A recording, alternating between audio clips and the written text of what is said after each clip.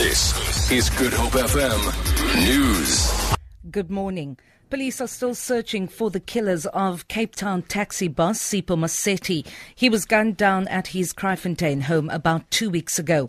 The former chairperson of Taxi Association Kata was mediating a taxi dispute at Delft before the slaying. Police spokesperson Tembing Kosi Kinana says they are trying to follow up some leads in the investigation. Outgoing DA Federal Chairperson Wilmot James claims that Mmusi Maimani's loss of the television debate earlier this week has seen his campaigners running a negative campaign against him. James says he has been attacked by what he calls the Athol Trollop Maimani campaigners, but says he won't be distracted. James is one of the 4 candidates contesting. It seems as if Trollop Maimani campaign is panicking. And as a result of their panic after the poor performance of Mmusi on Monday night on television and his flip-flop on the death penalty issue, that they are nervous and they're panicking. And the fact is that through Jordan and Lewis, there was an attack on me and my record. And so that is what happened. It turned very negative. However, let me say that I'm positive. I want to stick to my messages.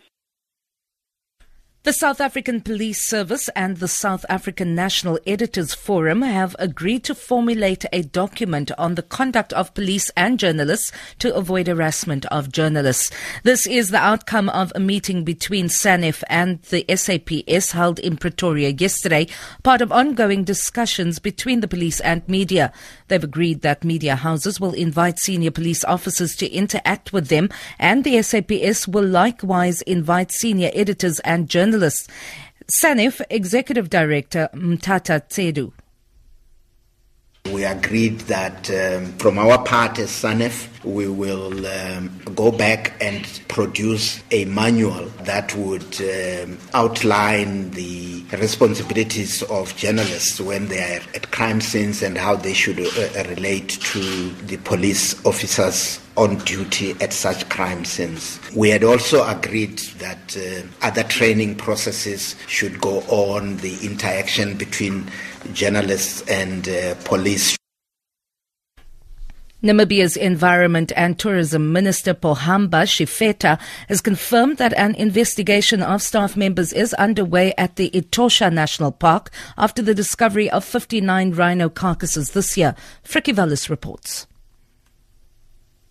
Following media reports that the increased cases of rhino poaching recorded in Etosha might be an inside job, police officers were sent to obtain statements from the park staff. Shifeta says his ministry has not reached any conclusion on staff involvement yet. Suspicions arising from the locations of the discovered carcasses led to a directive to hold meetings with authorities surrounding the Etosha National Park and the park's management.